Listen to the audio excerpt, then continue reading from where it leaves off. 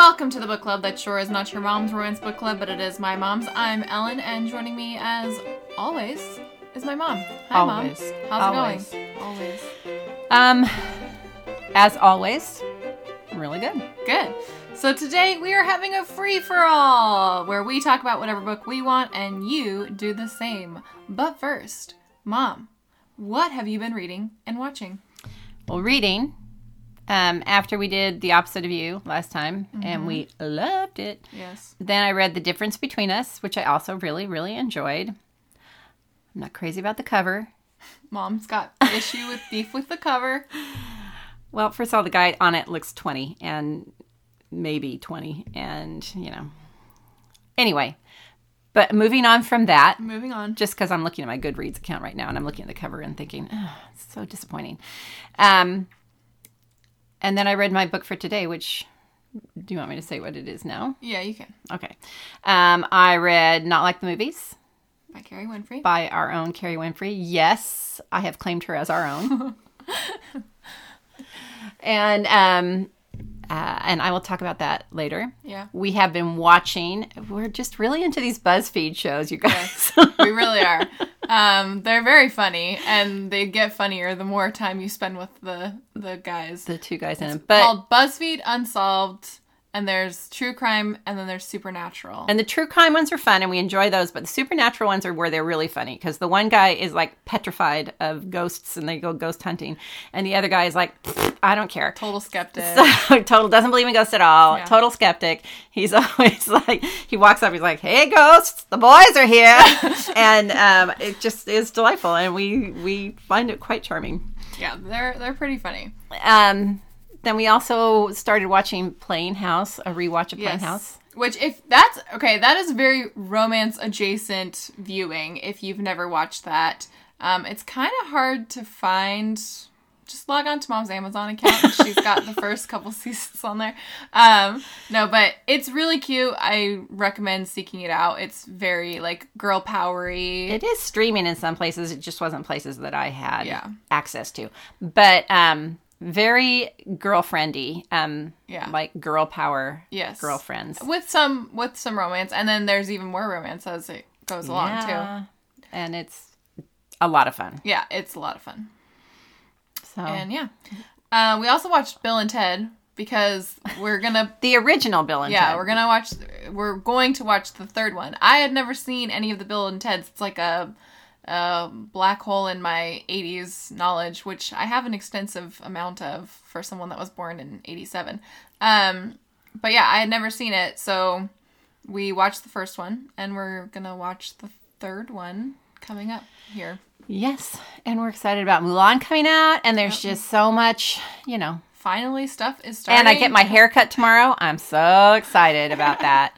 Yeah, Mom's very excited about that. Okay, so since we last spoke, I had also read the second book after The Opposite of You, which was the difference between us. But you had read it, I think before we recorded last time. I think I'd finished it. And so then I read The Problem with Hin by Rachel Higginson and The Something About Her by Rachel Higginson. So I finished that series. What I will say is those books, I think, do better not read back to back.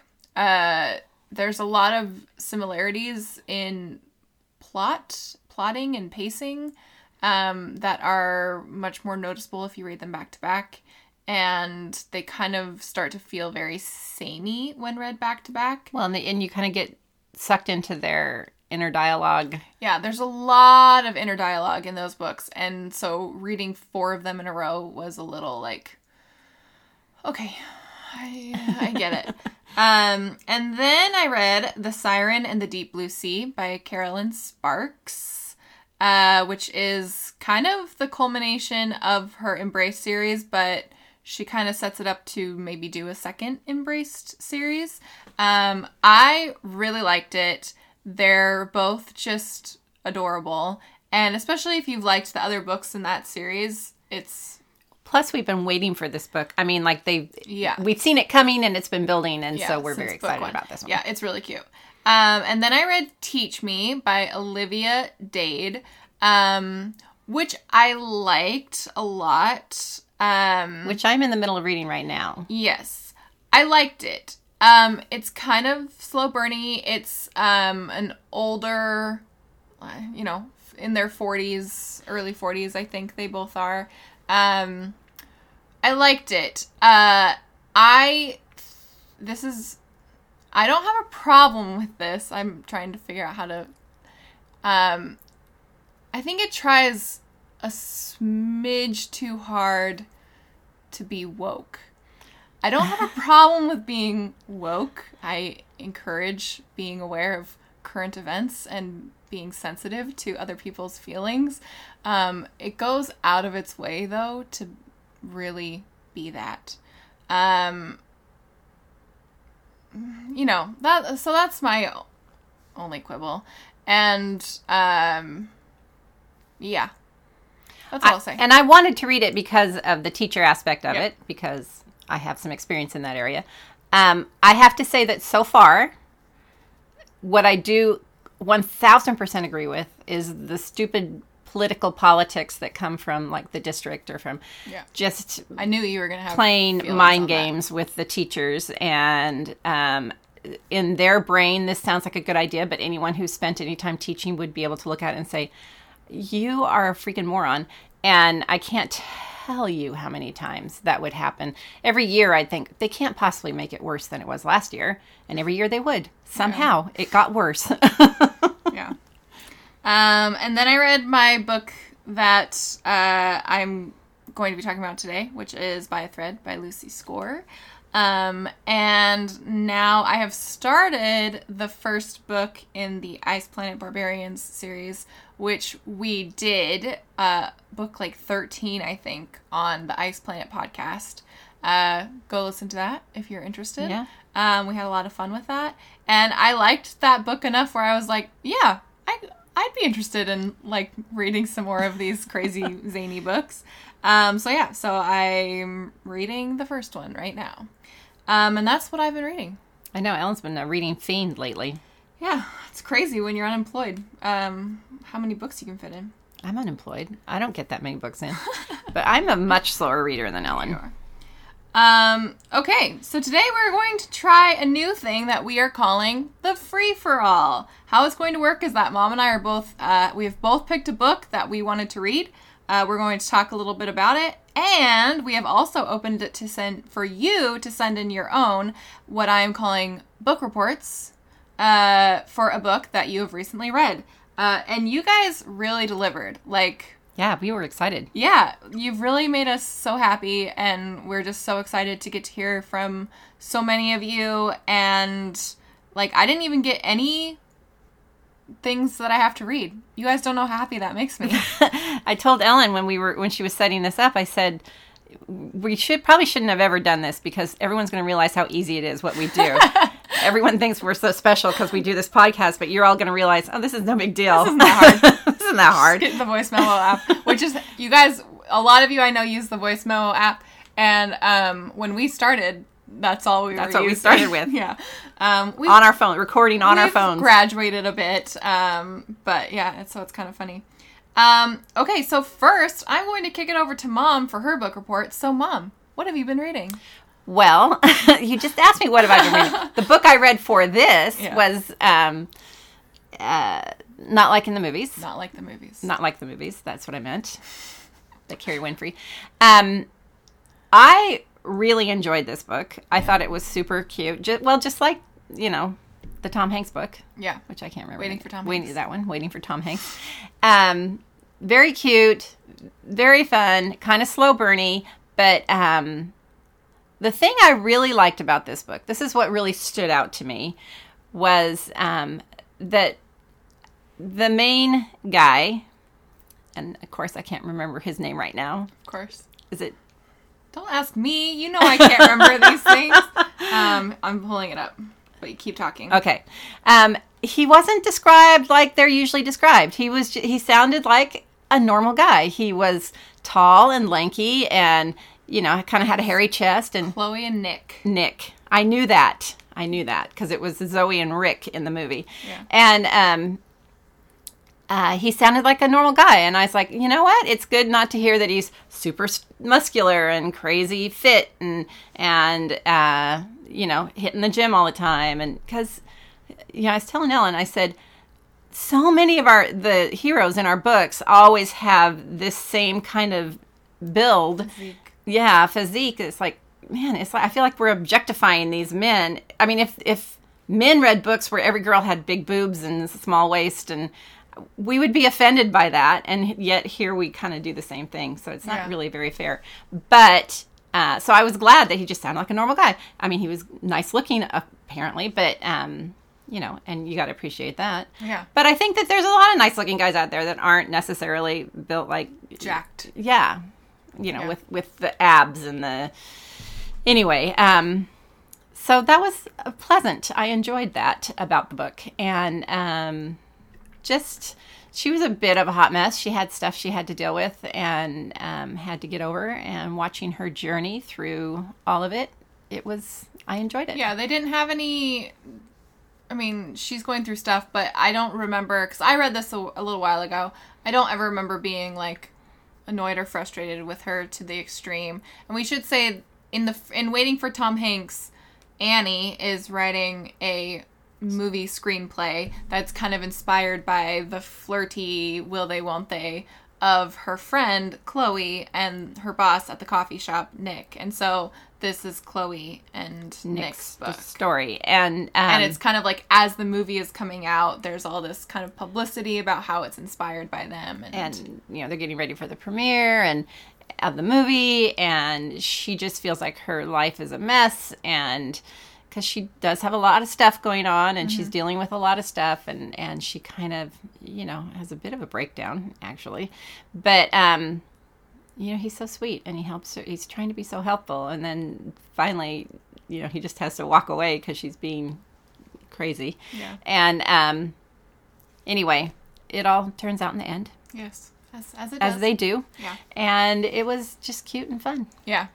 Definitely if you're looking for just like kind of a lighthearted, sweet... Extremely mom-friendly, which thanks, Carrie. Yeah. And, it's very fade to black. Yeah. And I mean, so we used Waiting for Tom Hanks, but if you've got a friend that you're not sure is ready for the sexy times or something, and just kind of wants an ease into... and just kind of likes rom-coms and things like that. These are great books for that. Excellent for that. Yeah. In fact, we recommend them quite a bit to some of our friends who don't read romance but want to get started or try it out. Yeah. Okay. Thanks, Mom. That's maybe not the last that we're going to hear about Not Like the Movies. I think someone else read it. Yeah. Okay. So now we're going to kick it over to some of you to hear what you guys have been reading. First, we're going to hear from Cassie. So let's hear what she's been up to. Hi, everyone. This is Cassie. For the summer free-for-all, I chose to read What the Wind Knows by Amy Harmon. I would describe it as a historical fiction, historical romance with a touch of sci-fi or maybe magical realism. It was amazing. It really blew me away.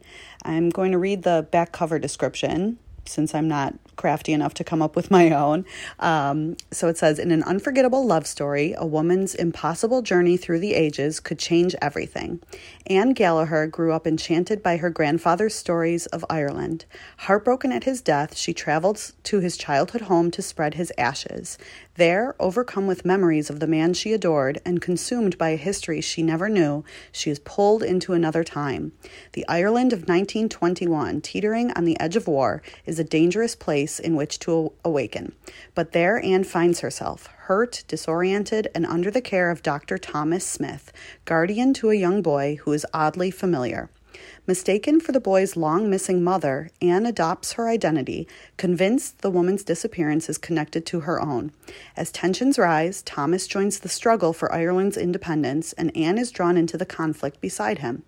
Caught between history and her heart, she must decide whether she's willing to let go of the life she knew for a love she never thought she'd find. But in the end, is the choice actually hers to make? I loved this book. I can't say enough about it. I don't want to get too deep into it and give away any spoilers, but it is obviously from the description a time travel book. So a modern age woman, I believe she was from 2001, is accidentally transported back to 1921 Ireland. And it was just stunning. Amy Harmon's writing is breathtaking always, and this one was no different than any of her other books that I've read.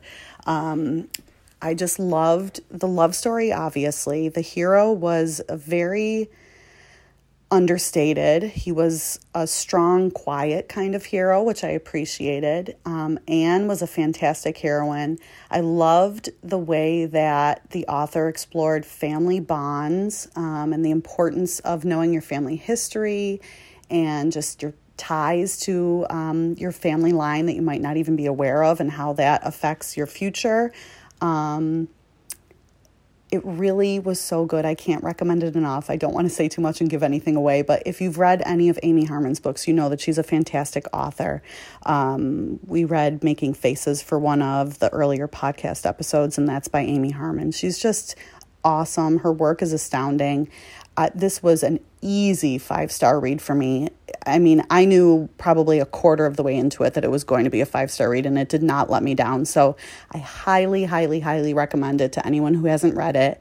And I'm looking forward to hearing what everybody else read. Okay, have a good day.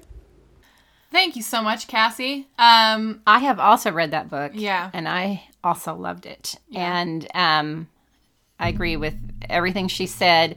It really was interesting to read about the conflicts back then in Ireland, and it made me go down a rabbit hole of looking into Michael Collins and all these different leaders that were in the book. And also, because we've been watching Dairy Girls, it's just interesting to me that these same problems in the 1920s existed all the way through. You know, Ireland's been struggling with all of this stuff for so long. To the 1990s, and to a certain extent still. Yes. You know. So, yeah, it was such an interesting read. And especially if you have any kind of family history from Ireland, which we do. Yeah, it would be really, it's really interesting. Yeah, And I keep meaning to read another Amy Harmon book just because we loved, if you have not listened to the Making Faces episode, we loved that book and we cried even throughout the whole podcast episode. And so I've been meaning to read more of her just because her writing is so beautiful. Well, and I want to read her Pioneer one, which maybe we're not going to, maybe this is not the last we hear from Amy Harmon. Cassie, thank you so much. So that was Cassie with What the Wind Knows by Amy Harmon. Next, let's hear from Deanna about what she's been reading.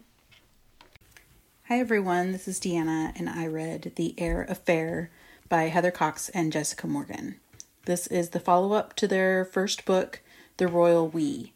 The books are told from American Rebecca Bex Porter's perspective.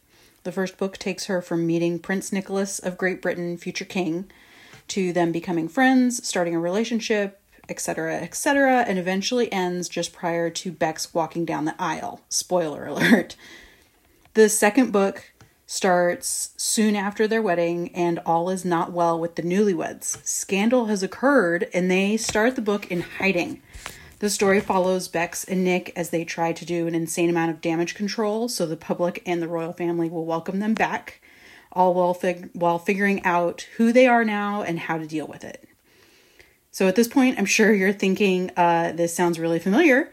Yes, the story is loosely based on William and Kate, but not really. They were the inspiration, but the authors wanted to twist the story a bit and write about what they thought it would be like if the prince fell in love with an American commoner. The first book, The Royal We, was written in 2015, well before Meghan Markle came on the scene. The second book came out just this past July, but both books have plot elements that actually did end up happening after each was published. It's kind of freaky, actually, and the authors mention it in their acknowledgments at the end of The Heir Affair. I really loved both books, but I'd have to say that I liked the first one more than the second. Both books have great characters and dialogue, and it's a lot of fun to read the exaggerated book version of real-life royals. Also, the authors run a blog called Go Fug Yourself, F-U-G, where they discuss, quote, fugly celebrity fashion disasters, red carpet roundups, royals, and TV recaps. It's pretty entertaining. I've been following it for many, many years, and I recommend you all check it out. That's all for me. Hope everyone is doing well, and let's rank some book villains soon.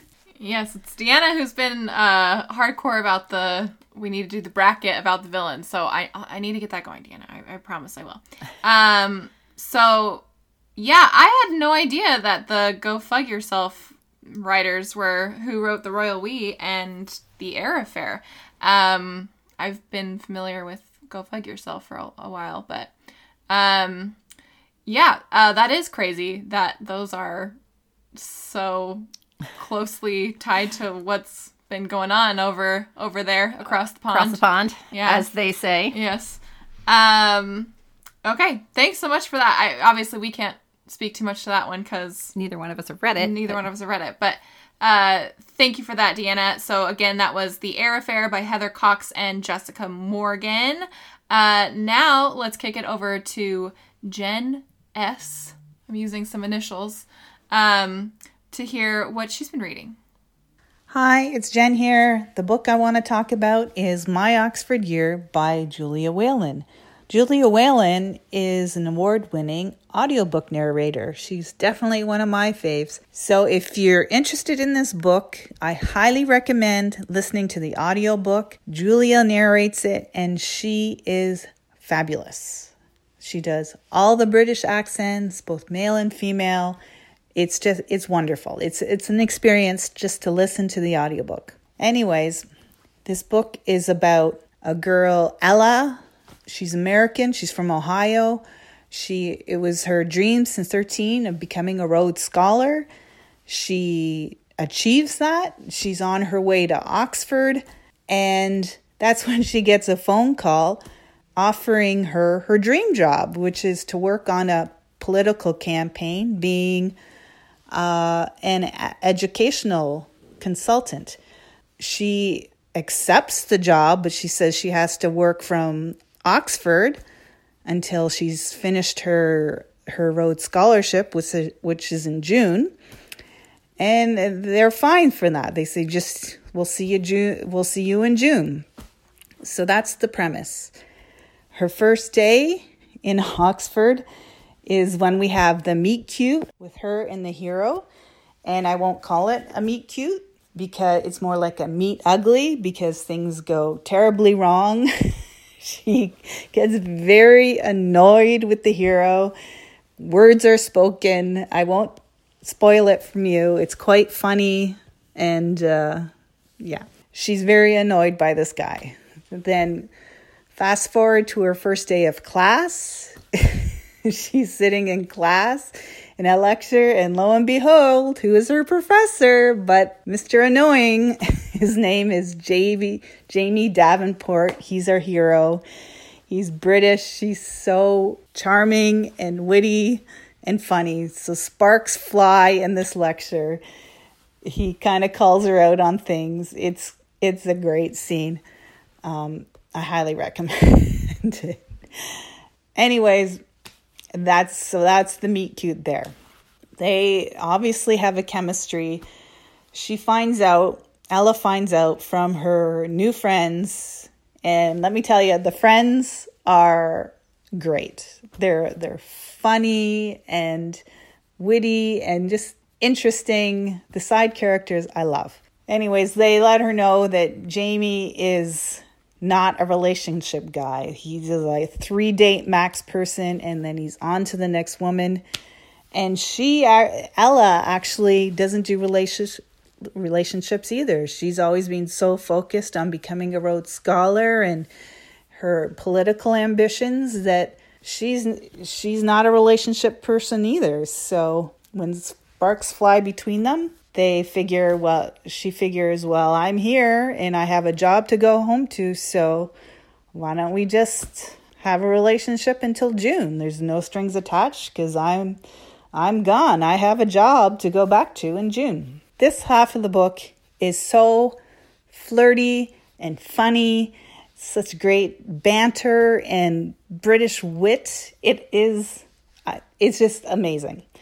And then there's a turn to the angst. And I'm just warning you now, it gets a little angsty, but I'm telling you, even in the second half of the book that's angsty, there still are lighthearted moments. There's still like the British wit and everything. So stick with it. Don't let it overwhelm you. This book actually reminds me a lot of Beauty and the Mustache, where it's heartbreaking, but there's humor and there's romance. So just keep in mind. Jamie is a professor of poetry. So this book has a lot of poetry references, like English literature references. It's so beautiful. And that also reminds me of Beauty and the Mustache. All the beautiful poetry and philosophical discussions.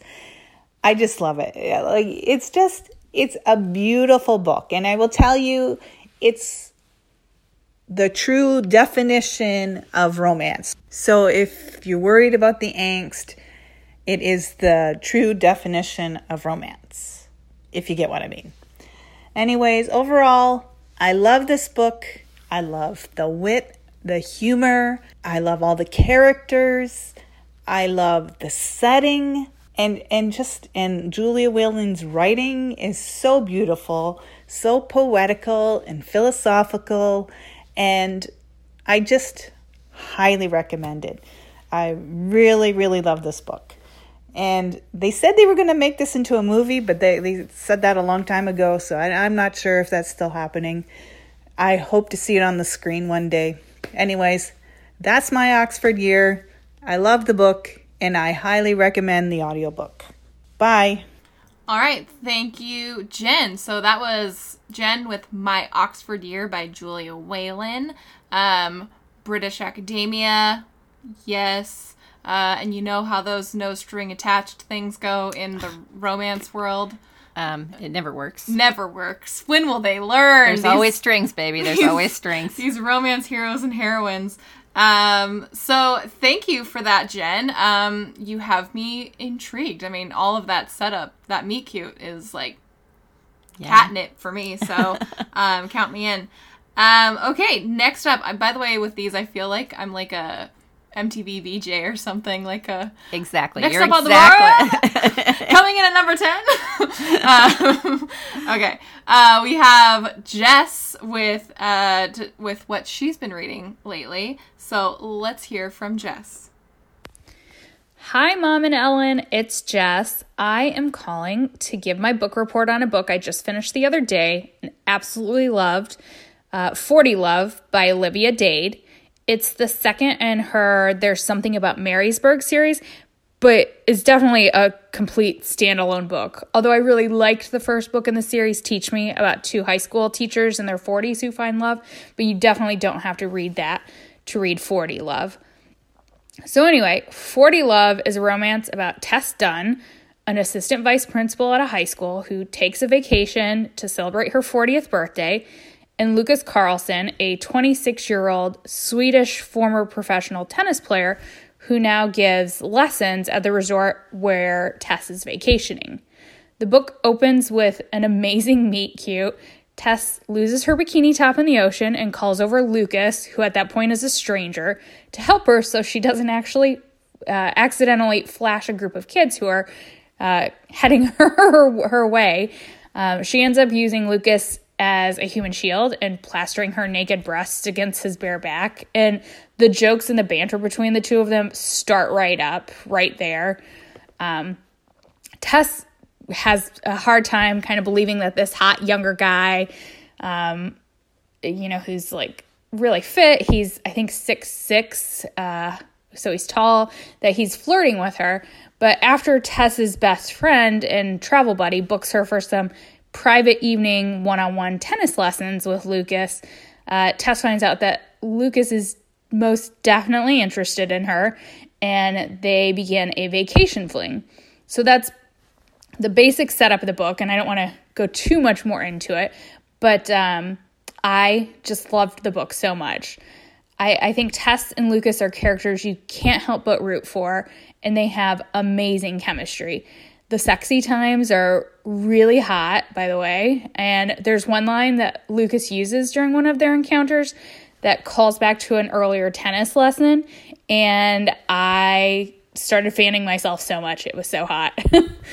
I also loved that Tess and Lucas really get to know one another, even though it's at that point still kind of like a vacation fling, and they actually communicate and talk. Lucas is really quite a cinnamon roll type hero. He listens, he shows up, he has emotional maturity despite his younger age. Tess is, the confident, smart, determined, ambitious, and curvy heroine that, you can't help but love. And I also really thought the ending was great and the epilogue was pretty perfect too. And overall, I just think this was the perfect kind of end of summer vacation type book, and I would highly recommend it. So that's my book report. Thanks. Thank you, Jess. Like I said, I just read Teach Me. Mom's reading Teach Me. Heyo. And so 26 and 40. Yeah. Get it, girl. So I saw that this was the next one, and I am intrigued. I was actually, because I knew that Jess had sent in a book report on this book, I was going to wait and see what Jess had to say about 40 Love by Olivia Dade. And I will say, tennis is maybe the one sport I sort of know a little bit about.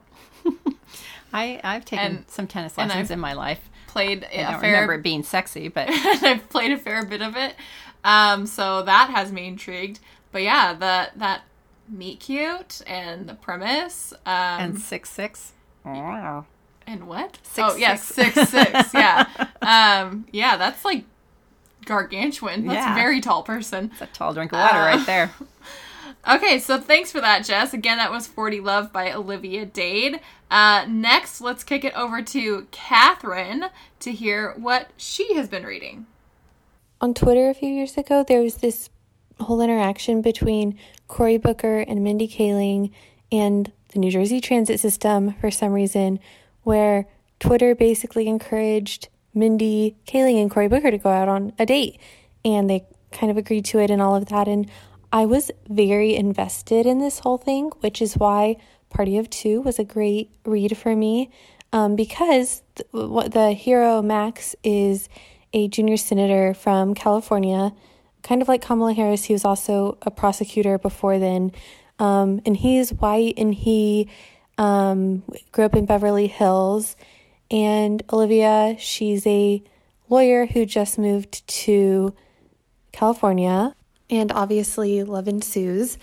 I really think that it was so engaging. There are lots of cakes and pies, and interestingly, a lot of the stuff that y'all weren't a huge fan of in Jasmine Guillory's first book, I feel like it was almost like Ellen and Mom sat down with her and she was like, oh, great point, and then wrote this book. I know that obviously isn't what happened, but the conflict especially stood out to me as something that was so specific to these characters. And when this time of the pandemic and having a hard time concentrating on one book, what keeps me reading past the 70% mark is a conflict that I would not be able to figure out how the couple should solve it. And so I have to just keep reading to find out what they're going to do.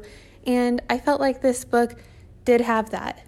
I kept an eye out for y'all, and people didn't turn off their phones as the main conflict. So if anyone is like me and has a lot of questions about how a sitting senator is going to find love, how dating works when whoever you go out with could potentially become the First Lady of the United States one day based on your career ambitions, then I think Party of Two by Jasmine Guillory would also be something you'd want to read. And that's my book talk. Y'all take care. Thank you, Catherine. So that was Catherine with Party of Two by Jasmine Guillory. I would like to think that all authors listen to our podcast and then write their books accordingly. Yeah, how dare you assume that Jasmine Guillory did not just write an entire book based off our criticisms. Yeah, we at least famously to us, did not like The Wedding Date. And I particularly remember me going after it pretty hard. Did you? Because I was the good cop. But in that listen, one. there was like a contingency of us romance podcasts who we started like a direct message about how we just really didn't like that book. But I have been curious. I've been kind of keeping an eye on, her releases. People love her books. Yeah, people really liked The Wedding Date. And what do people know? what do other people know, though? So I've been kind of keeping an eye to see if she has another book out that sounds intriguing. I think this one does. And Catherine, I appreciate you looking out for us in the thank you. Turning off cell phones. And and I think that's a good point that Catherine made about conflicts and how if it's something where you don't even know how you would take care of it, yeah, you do want to keep reading. And so, point well made, Catherine. You have me intrigued. So again, that was Catherine with Party of Two by Jasmine Guillory. Let's hear from Kelsey about what she has been reading. So I just finished The Damned by Renee Adia. I'm pretty sure that's how you pronounce her last name. It is book 2. The first book is called The Beautiful. It is a vampire series. It is not your typical gritty vampire story with blood and gore. So some people are a little disappointed, but I thought it was fantastic. I really enjoyed book 1. Book 2, I enjoyed tremendously. I loved to see the development of the characters, Bastian and Celine, and how they each developed in their own ways and how they developed together, their romance together. Bastian becomes a vampire at the end of The Beautiful. So in The Damned, you get to see his coming to terms in a sense because he never wanted to become a vampire. So you see him come to terms and then, kind of decide that he wants to be a better man than what he was. So he's going to become better, which I really enjoyed because he came to this conclusion on his own and he respects Celine and he doesn't force her to do anything because it takes place around like Victorian-ish times.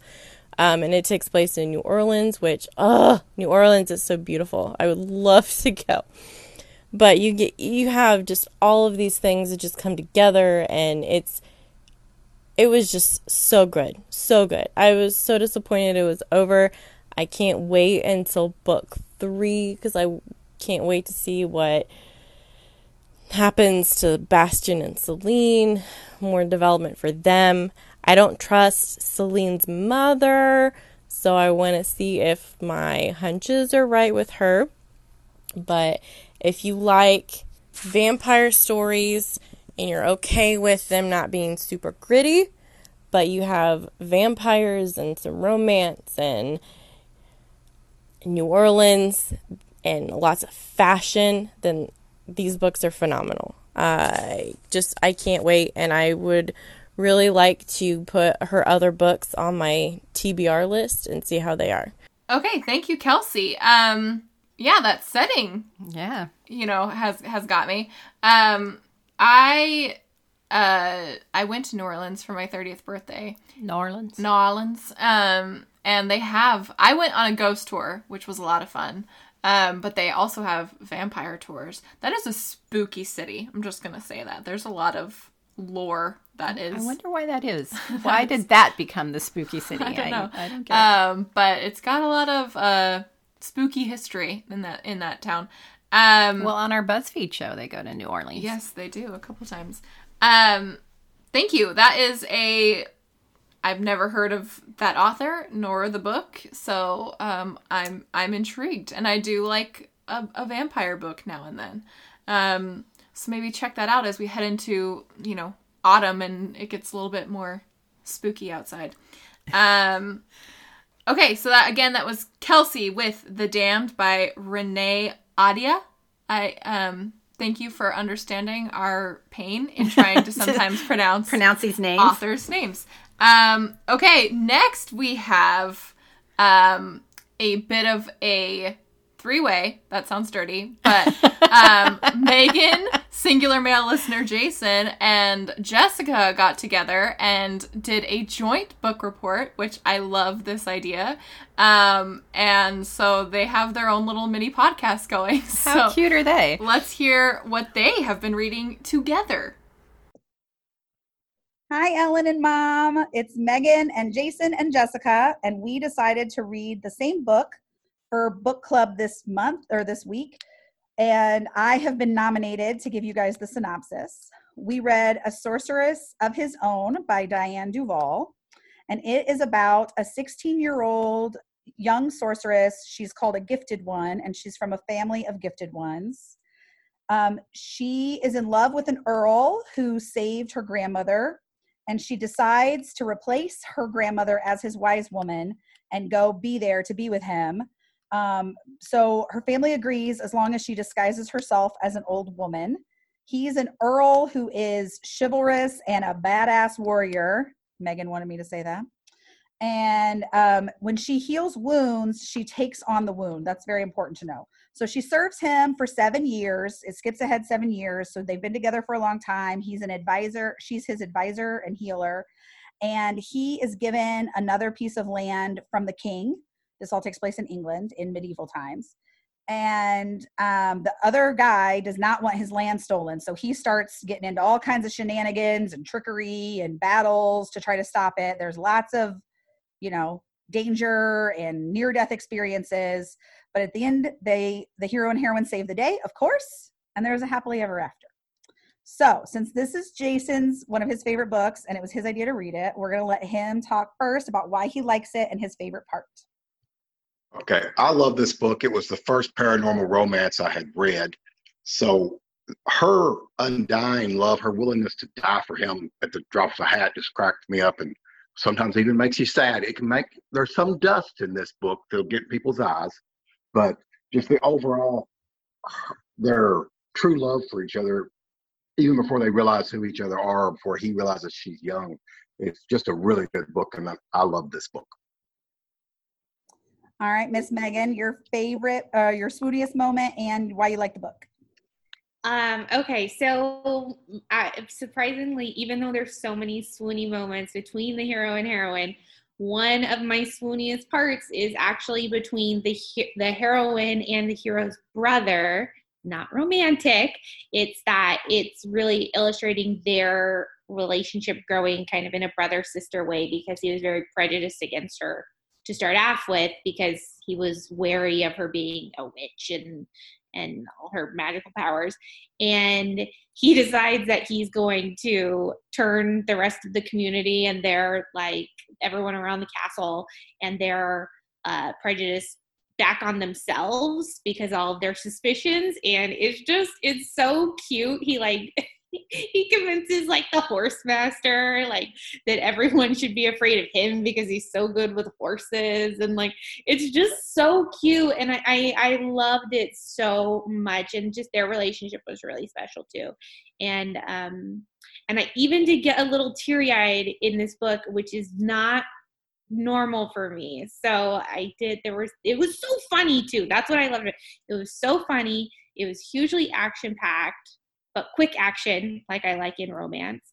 And then it was so hilarious, though. Their banter was so funny. And especially Dylan, the hero's internal monologues were so funny. I just loved this book. It was so good. It was so good. Okay, so my things I liked about this book, this is Jessica. I guess we should have said who we were so they could mine and yours voices. That was Megan, this is Jessica. My two favorite subgenres together, historical and paranormal, so big bonus. Medieval equals all the good guys were super chivalrous, and that was very fun. And then I am a sucker for a sickbed scene, and the sickbed scenes in this book are epic. Everybody almost dies. And there are amazing sickbed scenes. And so we decided that I'm going to read my swooniest moment. It's a quote from the book. It was so good. And if this doesn't get all of the no-yomos reading this book, I don't know what will. She says, I choose not to live in a world without you in it. And then the hero says, then do not condemn me to a similar fate. Do not leave me. I need you. You were right that night when we talked of the woman I long to have by my side to grow old with. She does exist, but if you die, you will take her with you and deny me the happiness I have sought. Stay with me, please, and I shall spend the rest of my days thanking you. Dead. I'm dead. Come over. Just dead. Yeah. Swoon.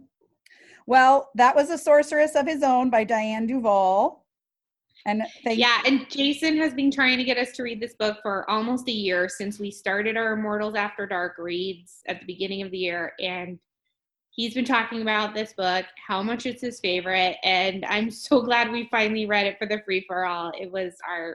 I loved it. I think now we were trying to decide 4.5 or 5 stars. I think I've convinced myself it's 5 stars for sure. All right. I'll give it 5. As well. I'll go back and change my Goodreads. I had put 4, but she's right. All right. Bye, Ellen and Mom. Thank you. Bye. Well, they had me at sickbed scenes. Yeah, I mean, you guys were doing a pretty good job, and then you mentioned sickbed scenes, and I was like, oh, okay. Well, now that you mentioned that, that was so fun, and they sent us, like, their Zoom video of their call together, so it was just fun to see you guys. Yeah. And I love that you guys have, like, your own little sub-reading group. I think that's so fun. So, that, yeah. You guys, the thing is like, we're having a break week next week, and now I feel like I'm just going to spend the next couple weeks reading all these books. that everyone keeps recommending. So that sounds really good, and it's a lot of, you guys are really mixing it up, too, with the paranormals and the historical fictions and things like that, and I'm loving it. But yeah, medieval paranormal, that sounds pretty good. Yeah. You guys might have swayed me there. I was a little worried when they said she was 16, but then when they said that it moved on from there, yes. I was okay. All right, I'm good. Okay. So again, that was Megan, Jason, and Jessica F. I feel like we need to say those now. With A Sorceress of His Own by Diane Duvall. Thank you guys for doing that and putting that together for us. Okay, for now we're going to take a little break, take care of an item of business, and when we come back, we'll be hearing what I read and more from you guys, so stay tuned. It's time for a break! It's time for a break! The break is when we do the news and mail. Okay, Mom, you are taking care of our item of business today. I am taking care of our item of business, and speaking of Jessica F., I have the drawing for July. The July trope, which I believe is the enemies to lovers month. Yeah, I'm pretty sure that was correct. Okay, that's what we're going with. So again, I go through this every time, but Jessica is running her trope challenge on the group, which I did this month. And I'm sure I read an Enemies to Lovers in July. It's bound to have happened. Well, so many of them are Enemies to Lovers. Yeah. Well, even the, because we talked about this before, well, in July. That's hard. I don't remember that far long ago. Yeah. Long ago. That's not grammatically correct. Yeah. But So, Mom, who is the winner of the July Trope Challenge? Well, I seriously picked a random number. It's not going to sound like it. But, the winner is our dear friend Nara. Who has won a contest on here before. So sorry if that's not the trope challenge. So I think she's still okay. I think she still can get it. So congratulations to Nara. Jessica will be in touch on how to get you your prize internationally. So, yes. So thank you for doing that, Jessica. It's been a lot of fun, and we'll see who wins for August next month. So, which is the teacher books. Yes, teacher governess books. Teacher governess nanny. It's kind of a... Yeah. I mean, so this episode is coming out on the 31st, so you have, 12 hours at this point to read a teacher governess book. Well, I'm reading one right now. So am I. But we are not eligible. I don't know. What? No, Jess. Lame. We don't need to be eligible. I'm joking. So that's it for the break and our bit of news. Let's get back to the show.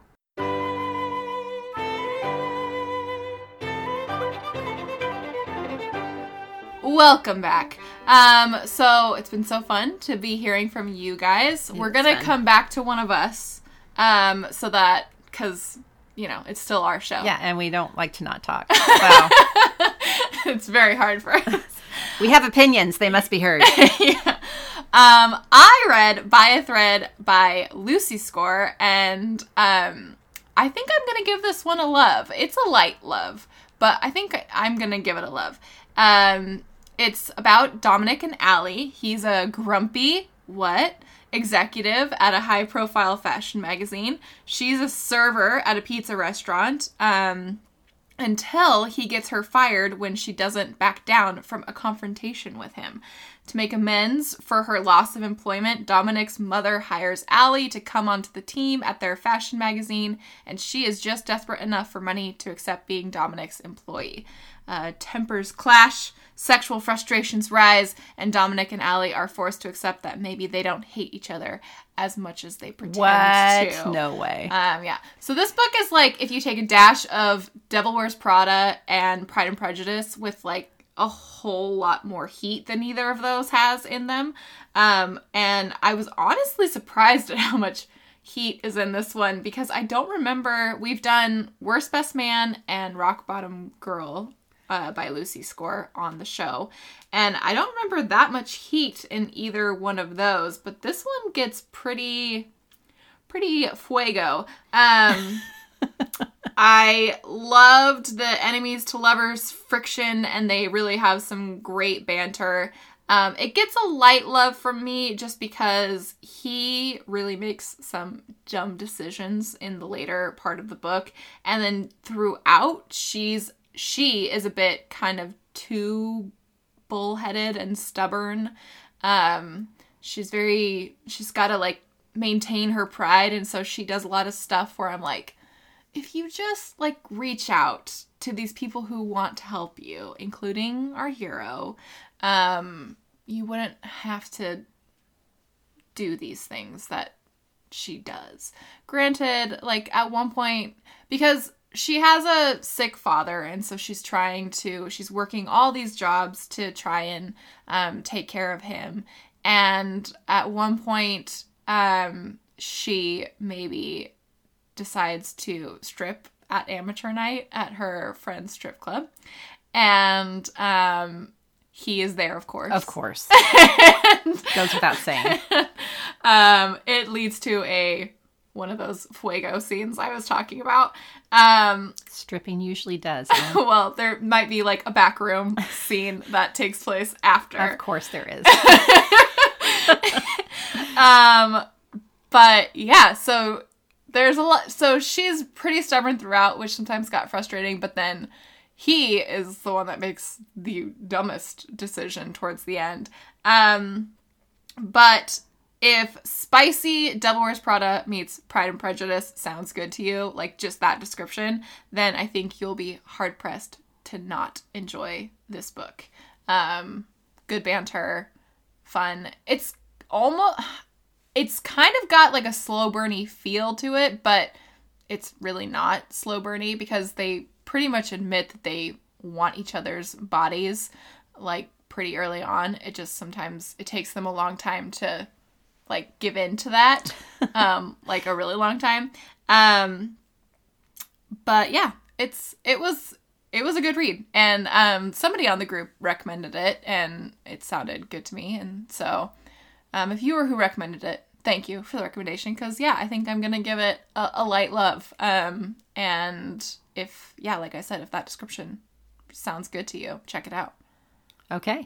Okay, so there's my book on the free-for-all. Let's get back to hearing from you guys. First, let's hear from Nara, winner of our recent trope raffle. So yeah, let's hear from Nara. Hi guys, it's Nara. This week I read The Bette Davis Club by Jenny Lauder. It's not a romance, it's a women's fiction. The end of a runaway bride and the jilted groom go on a road trip to find her. in a sports car. Amazing. It's a funny book written as a homage to the golden age of cinema and screwball comedies. So it's very funny, and you can expect some absurd things to happen. And the book is mainly comedy, but some serious bits that she tries to put in the book feels a little bit out of place. And even if I have some mixed feelings about the book, it's one of those I appreciated more after I finished and not during I was the read, right? And I liked the writing, and probably would read another book by Jane had she written anything else. And that's it. Bye-bye. I like the homage to Golden Age of cinema and screwball comedies. Those are right up our alley. Yeah. Yeah, that sounds good. I mean, how dare you not talk about a romance book, Nara? You should know better than that. That's okay. Kidding. No, I'm just Calm kidding. down, Ellen. There are other books out there. I'm not aware of any, but no, I appreciate that, mixing it up a little bit. And yeah, it sounds good. Again, that was Nara with the Betty Davis Club by Jane Lauder. I mean, it's right there in the title, Betty Davis Club. Right which there. Which just makes me want to sing Betty Davis Eyes. Yes, it does. Which I will stop yourself from doing. I'm like white knuckling it. What has she got? She's got Betty Davis Eyes. Okay, next let's hear from Natalie on what she has been reading. Hi, Ellen and Mom. This is Natalie, and I just finished reading One to Watch by Kate Stayman London. Bea Schumacher is a plus-size fashion blogger who has a lot of excuses for not dating right now. She's too focused on her career and on getting over her former friend / one-night stand.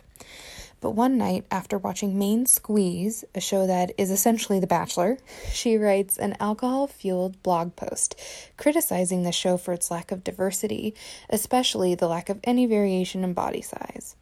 So naturally, it comes as a surprise when the new producer asks her to be the star bachelorette on the next season. Now, I don't watch The Bachelor. I've tried, and I didn't like it. It's not for me. That being said, this book delighted me, and I read it all in one day. It made me laugh out loud, grin like a maniac, and cry tears of emotion out of my eyeballs, which is not usual for me. I'm not gonna lie, there are some tough moments, and Bea has to put up with a lot of crap. Some might say it's too harsh a portrayal of what a woman like Bea would have to go through in the public eye, but anyone who follows plus-size women in media, such as Lindy West or Roxane Gay, is aware that what's included in this book is unfortunately par for the course. Even Lizzo has to deal with this stuff. But the reaction to Bea as the star of Main Squeeze is by no means one-sided, and is not close to being all terrible. I would say that, despite the crap Bea deals with, this book is romantic and hilarious and hopeful all at the same time. I loved Bea. She's such a great combination of tough and wary while learning to be vulnerable. She is multidimensional with strength and insecurity, so she's a real character who I was happy to root for. Even when she makes mistakes, as we all do, she tries to learn from them and overcome them. There are some other great supporting characters as well, both on and off the Main Squeeze show, despite a couple obligatory douche canoes. I appreciate that there are characters of different races and different sexual preferences who are treated with respect and don't feel too tokeny, at least to me. Going into the top 3 of the Main Squeeze, I wasn't 100% sure who Bea would choose. I wasn't even entirely sure who I was rooting for, which was definitely a different experience for me while reading a romance novel. I'm not going to spoil anything, but I will say I was happily satisfied with the ending. While there is romance, the book is definitely more about Bea discovering her own strength, recovering from past heartbreak, and realizing that she is worthy of love. Now, this is all not to mention the drama of the show within a book that is Main Squeeze. It was so juicy that I, a Bachelor non-watcher, would probably watch it, cringeworthy moments and all. It also has some fun nods to The Bachelor, like when at one point there are 5 contestants named Ben. As if I needed another reason to love this book, the dialogue was great. The book is interspersed with little interludes of articles, interviews, and other fun stuff. My favorite interludes, and the parts of the book that made me cackle, were some live tweets of the show, a Main Squeeze bracket Slack chat, and the transcripts from a podcast team who host an aptly named show called BoobTube.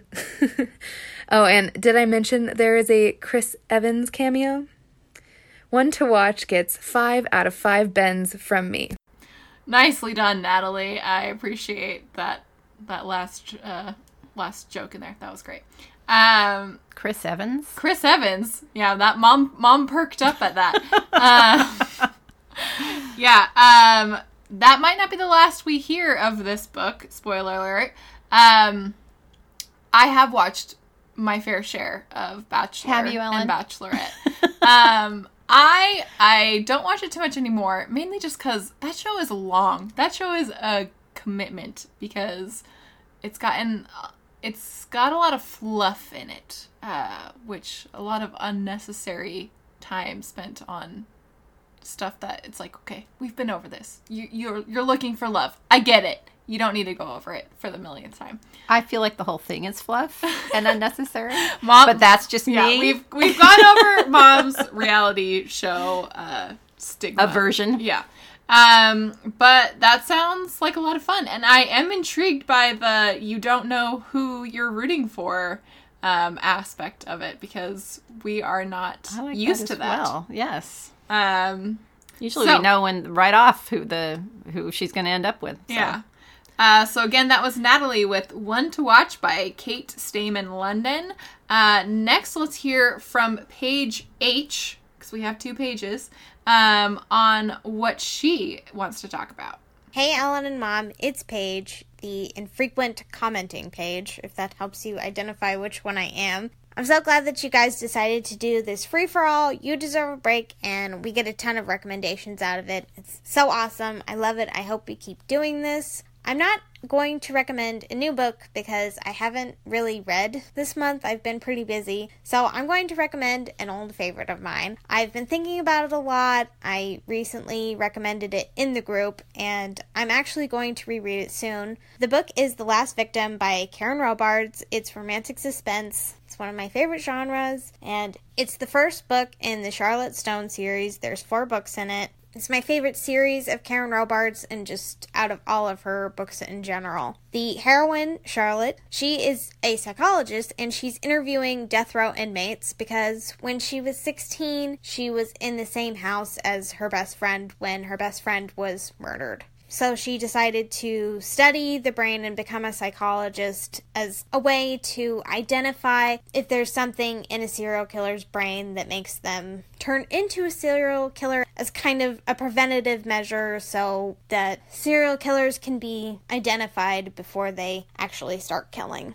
We don't actually spend too much time with the death row inmates because she gets a visit from an FBI agent pretty early on. He asks her for her help to find the serial killer who killed her best friend because he's active again. And she agrees because this has been haunting her whole life. And funny, I should say, haunting. I did not plan that. But Charlotte can actually see ghosts, though she can really only see ghosts that I believe have died violently, so I don't remember if she just exclusively sees murder victims or if she also sees the spirits of people who died in maybe like a really horrific accident. So her plan is kind of to go there and see the new victims and find out who the serial killer is, and hopefully lay her friend to rest. And now we should get into the hero. And this is crazy, you guys, but he is a literal ghost. He's actually one of her death row inmate patients. So I'm sure that you can guess what happened, but that's not a spoiler because you learn that in the synopsis.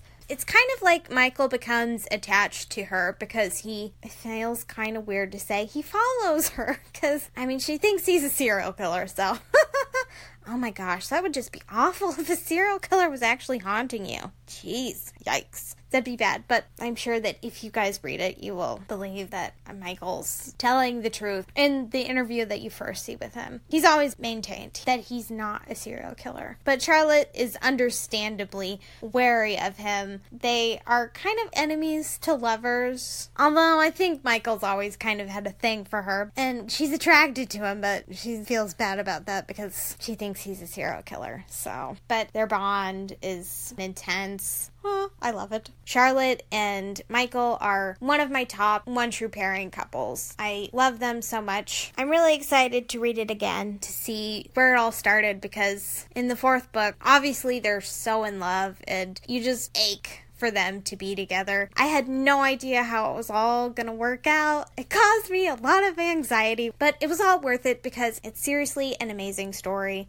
If you love romantic suspense, I definitely recommend checking this out. And even if you're not super into paranormal, I feel like this is a good blend of paranormal where it's not super out there. Obviously, there is ghosts involved, but it feels natural. Karen Robards is definitely a queen of romantic suspense writing. I just really love this series, and I hope that you guys check it out and love it too. All right, it's been fun, but I'm gonna get off now, so I will talk to you guys probably and frequently later. Bye.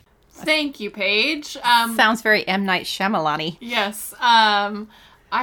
I hope it's not too infrequently, Paige. We'd love to hear from you more. Yes. That, you've got me, color me intrigued. Yeah. Well, first of all, romantic suspense, I love. Yes. Yeah. And With a ghost? I have one. I've been curious about Karen Robards because I know she's like one of the greats that is kind of a blind spot for me. It kind of reminds me too, there's this series by Meg Cabot that I read when I was a teenager. That is, she's in love with a ghost. And it's like a whole series about these two. And the entire time you're like, but how are they going to end up together? Because he's a ghost. So, yeah. I'm curious as to how this all plays out. Me too. So, more than anything, I just want to know how that transpires. Some ghost nookie. All right. Thank you again. That was Paige with The Last Victim by Karen Robards. Now we're going to hear from another Paige, who I think is probably the one she was referring to as being more frequent. So this is Paige P. Let's hear what Paige P has been reading. Hi, this is Paige. I'm calling in with my book report. I read Where the Lost Wander by Amy Harmon. Some people may consider this, I think, more of a historical fiction, but it is a romance. You have a hero and heroine and an HEA, so I do recommend it. It was difficult coming up with a summary for this one without giving spoilers away. I looked at the Amazon summary, and there were spoilers everywhere. I kept saying, stop, but they kept going. I don't know why they did that, so please don't read that summary. It's basically about the heroine, who is Naomi May, who heads out with her family over the Overland Trail in the mid-1800s, along with some other families. So they're heading out west. And on the trail, she meets and falls in love with John Lowry, another person on the trail with one of the other families. It's, as you can imagine, it deals with the Wild West, so it's a very, very angsty book. So some people may not want to read that at this point, and I usually do not like to read that with what all is happening right now. But when I picked up the book, it was a book that I couldn't put down. So I do recommend it. Amy Harmon is just great at writing a very compelling, emotional book. Penny Reed loved this book. She compared it to Lonesome Dove and crossed with another book, which I can't remember right now. Anyway, so hopefully that's a selling point. And I hope someone else enjoys this as well. I love this podcast, and I love you guys. Take care. Bye-bye. Thanks, Paige. Right back at ya. This is one I've had on my Kindle Unlimited list for a long time, and I haven't gotten a chance to read it, but I really, really, really want to. Yeah, it sounds, especially for mom, sounds up mom's alley. Yes. So maybe I'll let Mom read it first. And thanks, Ellen. Yeah, you're welcome. No, but yeah, like we said, Amy Harmon. Like, yeah. I mean, I've only read one of her books, and I'm just like, yeah, she's great, amazing. Like, she is amazing. She did it wrong. And yeah, with the Penny Reed stamp of approval. Yeah. Well, actually, yeah, when we had breakfast with Penny Reed, she like was singing the praises of Amy Harmon, which is what made us read Making Faces. Yeah. And she's like, oh yeah, you guys have to read an Amy Harmon. And she listed like several of hers. Yeah. Yeah. This one wasn't out yet, though, I don't think. Yeah. Yeah, because this one's her most recent, I think, that just came out. Okay, so again, that was Page P with Where the Lost Wander by Amy Harmon. Thank you for that, Paige. Next, let's kick it over to Sarah L. To hear what she has been reading. She's got a few on here, so let's hear from Sarah. Hi, No Yomo, Sarah here.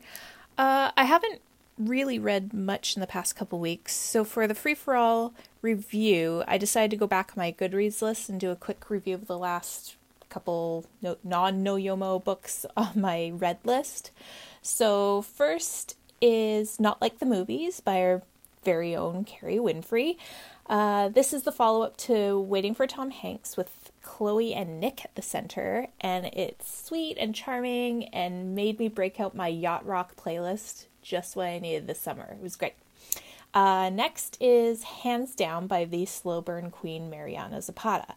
As a big fan of The Wall of Winnipeg and me, I was excited to finally have Zach's story. I enjoyed it, but I don't think it's one of my favorites. There are elements I enjoyed immensely, like Zach's teammates and the baking show and the cameos from other characters from Zapata's universe, but maybe I had hyped it up too much in my head.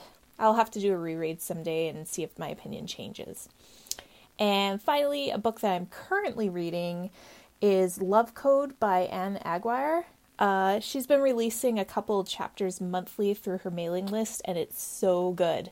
If you've read Strangelove, which you should because it's fantastic, this is Helix's story. He's a sentient AI that has crashed on a planet and he has amnesia. He's found by a brilliant alien scientist who just happens to be researching putting AI code into organic host. Guess what? The experiment is a success with sexy results. Well, those are my reviews, and I look forward to hearing everyone else's and adding to my never-ending TBR list. Bye!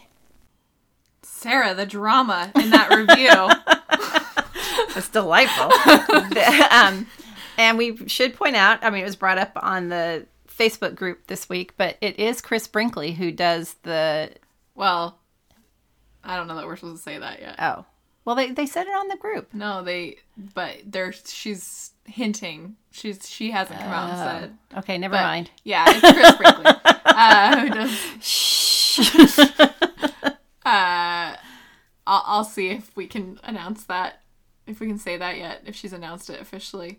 But yeah, Chris Brinkley is going to do Hands Down audiobook, by Mariana Zapata. And that is on our Kindle Unlimited list right now. It's just finding the time to read a Mariana Zapata is sometimes a challenge. But Love Code, that does sexy results. Sexy results. Sarah, that's what got me. To that AI. It's like, what kind of AI are they putting in this guy? Yeah, it's like her, but with body. Okay, Sarah, thank you for that rundown of what you've been reading. So again, she had Not Like the Movies by Carrie Winfrey, which we've discussed, Hands Down by Mariana Zapata, and Love Code by Anne Aguirre, which sounds like it's maybe not all the way out, but coming out kind of like what Penny Reed's done with some of her books. Okay, let's hear what Sarah S. has been reading. Hi, Ellen. Hi, Mom. This is Sarah Sekulish, and I have my book report for you guys. But first, let me just say I really love this idea of book reports. I think it's great to be a part of the podcast, if I'm in time or not. But either way, it's just so cool. I can't wait to hear what everybody's been reading. And a little message for Julie. I just wanted to tell you I'm the one who recommended you the Victoria Speedwell series by Deanna Rayburn. So if you've been wondering how you know my voice, that's why. So yeah, I just wanted to give that little shout out to you guys before I started. So let me get to it. I don't know how long you want this to be or how spoilery, but I'll just try to keep it short and sweet. So I read A Dark and Stormy Night by Kerrigan Byrne, and it's book 7 in her Victorian Rebels series. And this one features Chief Inspector Carlton Morley. And people might, if they've read the series, know the series, they might recognize him from, all throughout the series. Book 1 is where we first saw him. And he's just kind of always been in the background, just kind of, solving the crimes and whatnot. So in the last couple books, I think we got the hint that he was a vigilante. Like at nighttime, he had like a double life. So at night he was going out, and cleaning up crimes that he couldn't do anything about as a police officer, or just, he just had to kind of take the law into his own hands for some things. So we kind of see in this book how that came to be, and like why he is the way that he is, and just as Kerrigan always does, gives a bit of the childhood background, which I really like, because it really, fleshes out the character a lot. Because Morley was never my favorite. I didn't end up loving him in this book. He kind of, I wanted to slap him a couple times, but he comes around, and it's still not my favorite in this series. That's the Highlander, but it was a great read and really nice to kind of see his background and just see the other side of him, because we always see him so buttoned up and just orderly and regimented, and it was good to see that duality with him. So the book, this is where it might get a little bit spoilery, so if people want to fast forward this part, or you want to edit this out, we'll do what you have to, but just to have a better idea of what this book's about, we start out and Morley is investigating a brothel, and he's outside and, kind of hiding, and the heroine goes there to just kind of have an experience, as they do, and literally falls in his lap, and they have a rendezvous, and cut to 3 months later, and again, I'm gonna get spoilery, she finds out she's pregnant. Dun dun dun. So they end up meeting again through, just certain circumstances, and she, tells him what's happened, and they do get married, but this isn't even the main plot of the book. It's also just them trying to navigate their relationship, and him learning to trust and open himself up. because he has had such a hard, childhood and things he's seen and things like that. And I probably should have mentioned this before, but she was supposed to marry somebody else, and then her fiance, who she didn't love, ended up dead, and she was found holding the knife, and so he has to grapple with whether or not to believe her, if she did it or not. And she swears she's innocent, and so he has to work to find out who did this crime, and like I said, just learn how to open himself up to this woman, that he wants to believe so badly, and just, be what she needs, be what the child needs, and, so it kind of just goes from there, and hopefully that made sense. But yeah, I really enjoyed the book. I love this series. It's my favorite historical romance. Kerrigan Byrne is my favorite historical romance author, so I'll read just about anything she puts out. And like I said, it's not my favorite book in the series. He's not my favorite character, Morley, but it's once you start this series, you can't stop. You have to read them all. So I really recommend the series to everybody. Someone had asked me once a little while ago if you could read this book alone without reading the others, and my gut instinct was to say no, because Morley is such a he's a side character, but he does show up in, I think, just about every book,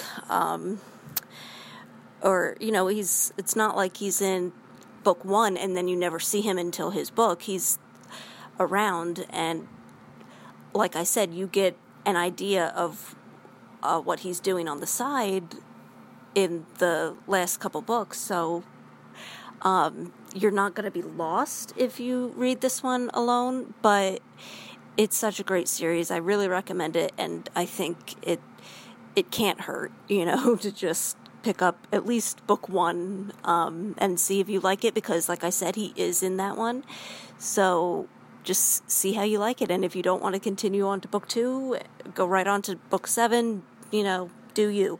But it's really worth a read. And even though it's just, he might not be your favorite, there's so many different, she has a way of just making so many different characters, each hero more different, and so it's like it's impossible not to have a favorite or love them all, and it's just so great. So that's basically it. I just wanted to give that little rundown for you guys of Dark and Stormy Night. So hopefully you enjoyed it. All right, girls, I'll hopefully talk to you guys later, and we could do this again sometime. So yay. All right, bye. Thank you, Sarah. I'm going to be honest with you. Mom did not listen to all of your review. I didn't want to hear any spoilers because I've got this on my TBR. Yeah, we love this series. In fact, you guys just need to remind me of when books come out, because I just didn't know that this one had come out yet. And Kerrigan Byrne. Yeah, we love this series. We love Kerrigan Byrne. And she really is... She's one of the, I think she's kind of one of the underrated historical romance writers out there, because I think her books are just great. And yeah, I agree. The Highwayman is amazing. But yeah, I've been waiting for Morley's story, so I'm curious to read it. And some of those, I did listen to all of your review, and some of those plot details have me more intrigued. Well, Ellen doesn't mind spoilers. I am not a fan of spoilers. Yeah, that is true. Again, that was Sarah with Dark and Stormy Night by Kerrigan Byrne. Next, let's hear from Shannon on what she's been reading, and it might seem a little bit like deja vu. So, here we go. Hi, Julie and Ellen and all the other Yo-Yo-Mos. This is Shannon, and I am just sending this little recording for the free-for-all. I decided to do my report on a book I listened to on Audible, which is called One to Watch, and it's a first-time novel by Kate Stayman London. And it's a contemporary romance about a plus-size girl who goes on a Bachelor-like type dating show. So I'm going to read you what I wrote as kind of the back cover description. A BBW fashion blogger that is unlucky in love. After a long time off and on relationship hits the skids, B posts a scathing review of the current reality dating show not being diverse enough. Surprised, the show's new producer agrees and asks her to be the next star of the show with 25 bachelors for her to choose from. Villains and typical reality antics ensue, and spoiler, she finds her happily ever after in the end. So that's the concept. So what I really liked about the book was that she, it was about a plus-size girl in a kind of a new sort of environment. It, it was a new take on, a book that takes place as though it's like, episodes of a Bachelor type show. So you see snippets of, the dates and all these different bachelors and sort of her back thought behind them and such. So you get all that behind it. What I didn't like was it's incredibly choppy because of it. So you don't get the full arc of a relationship, and it's done in with one narrator only, who she did a good job. She, if you listen to it on Audible, one of the characters has a French accent, and this woman, while she, obviously she could speak French because her pronunciation was bang on, but it was incredibly distracting whenever she had to use the accent. It took me out of the book completely because it just didn't sound right. The characters, you have everyone from bad boys to, the token good guy and all that. So you get all of a myriad of different men. And the hero involved is, right up Mom Julie's alley. He's very grumpy and kind of standoffish. So that's kind of neat. There's a whole all concept of, just different races, and there's now LGBTQ type part to it too, so it's kind of very diverse, and it kind of has a lot of inclusion to it, so I liked all that about it. It allowed for, very different discussions and topics, but I just found it very choppy because just by nature of what it is, and anyone who likes a dating show concept may really, really like this book. For me, I prefer a book where you get to see the arc of a relationship, and you don't really get to see that too much because there's just so little time with the hero and the heroine together that you don't get that full development of their relationship. Thank God there was an epilogue, which helps, and kind of, I would have said that the ending sucked too if it weren't for the epilogue.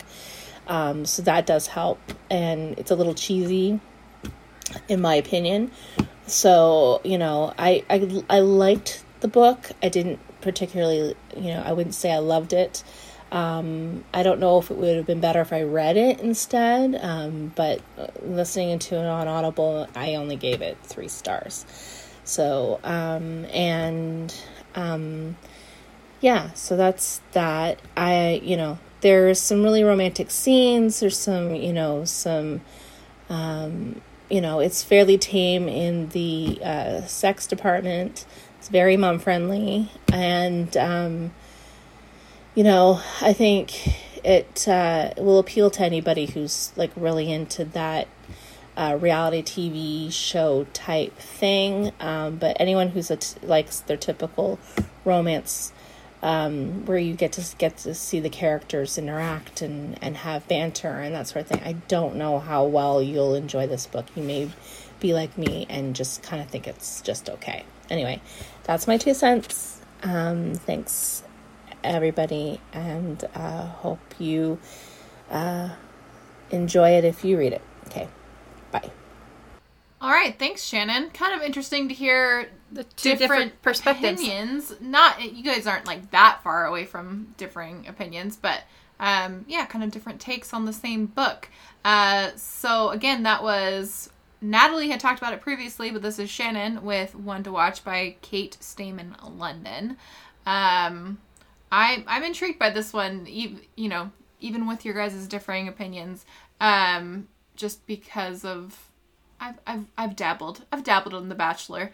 Well, you liked the other books we read that were reality show based. I did. I loved those because those are like my reality show catnip in terms of Big Brother and Survivor and Amazing Race and things like that.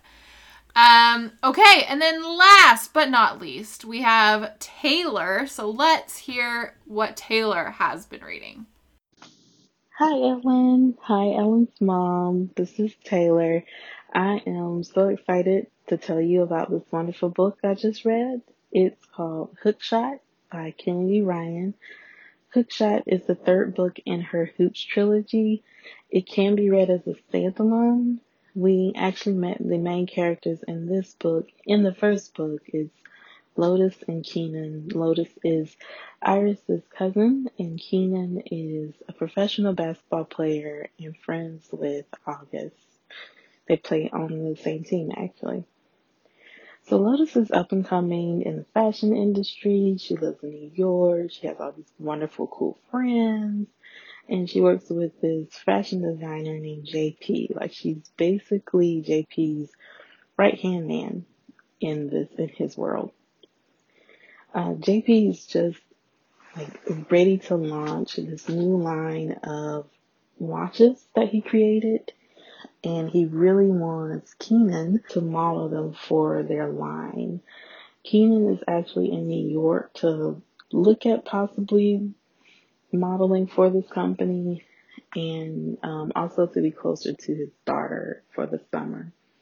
Keenan is pretty reluctant to agree to joining this company and modeling for them until he notices that Lotus works for this company. And he's been so entranced with Lotus since he first met her that he is basically ready to sign the contract to do whatever he needs to do just so he can spend more time with her. Lotus is also drawn to him, but she keeps him at a distance because, I don't know, there's something about him for her that she knows that if she was to take another step with him to become more than friends, that it would be something deeper. They are basically fated mates. So much growth happens between both of them together, and it's such a beautiful book and a beautiful story, and I can't really tell you about any of like the swooniest moments for me, or it'll just spoil most of the book, because most of it is pretty swoony. So, couple of things. Okay, Mom.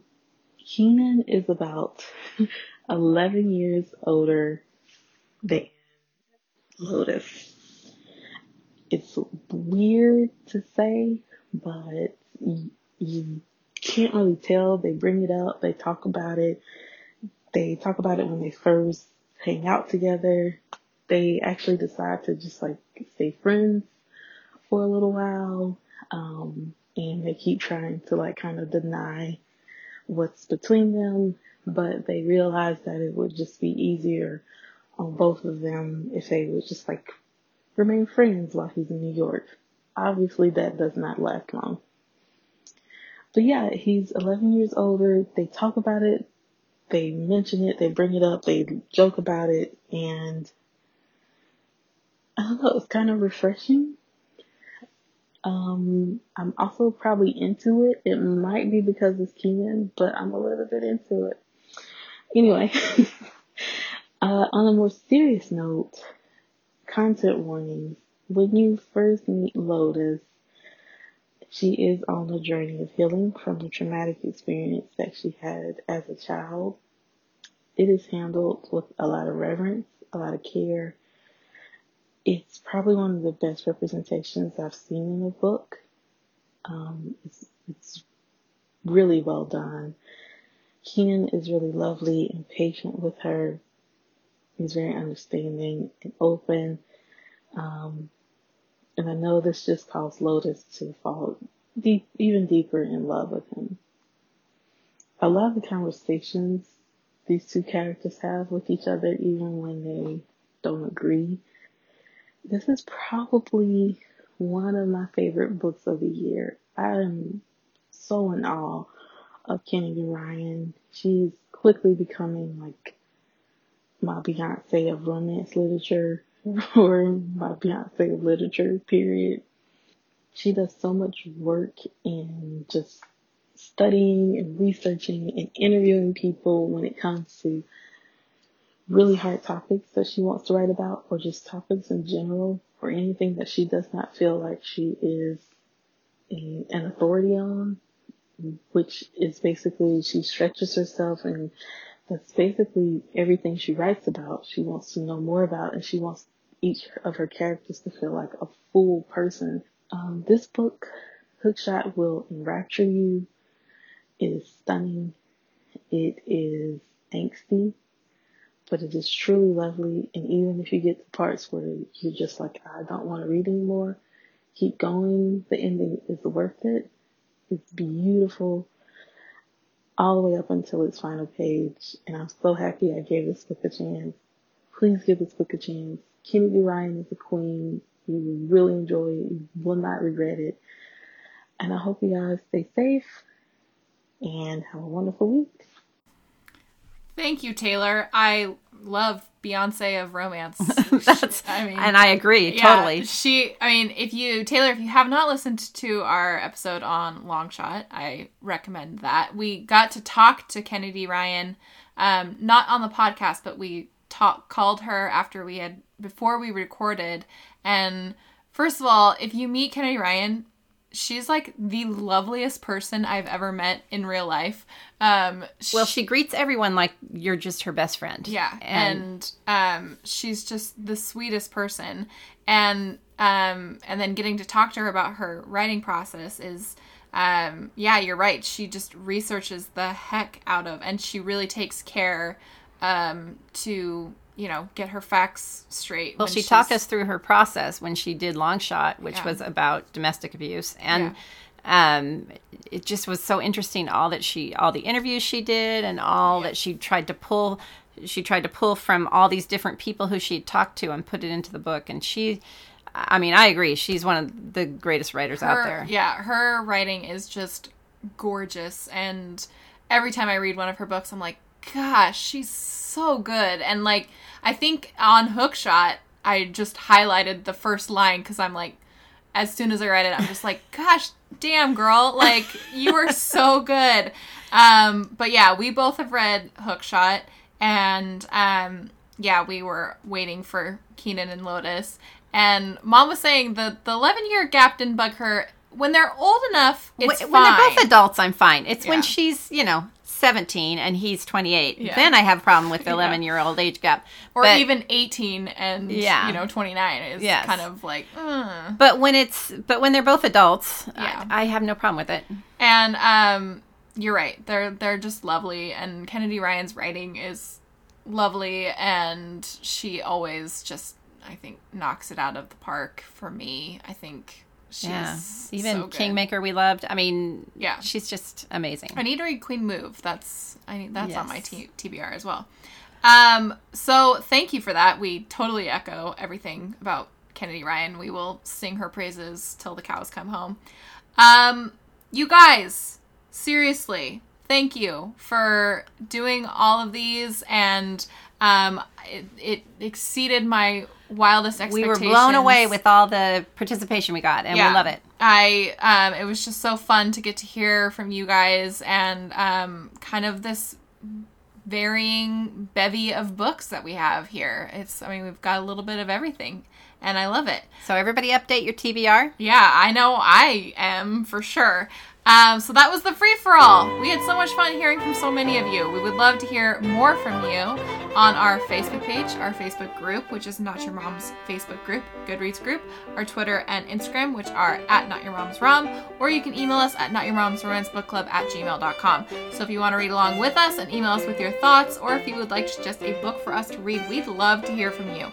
On September 7th, we will be taking a break week, and hope all of you fellow U.S. residents have a safe Labor Day weekend. But if you want to get ahead of schedule, on September 14th, we will be discussing Real Men Knit by Kwana Jackson. Remember, you can subscribe on iTunes, Google Play, Stitcher, Spotify, and wherever your favorite podcasts are sold for free. Don't forget to leave a review because it helps the show, and we just love to read them. All right, thanks to all of you, and thanks to Mom. What did I do? Well, I always say thanks, Mom, at the end. Oh, okay. So- Yeah, you're welcome, Ellen. Yeah, okay. Bye. Ellen really does all the work. Not Your Mom's Romance Book Club is part of the Frolic Podcast Network. You can find more outstanding podcasts to subscribe to at frolic.media/podcasts.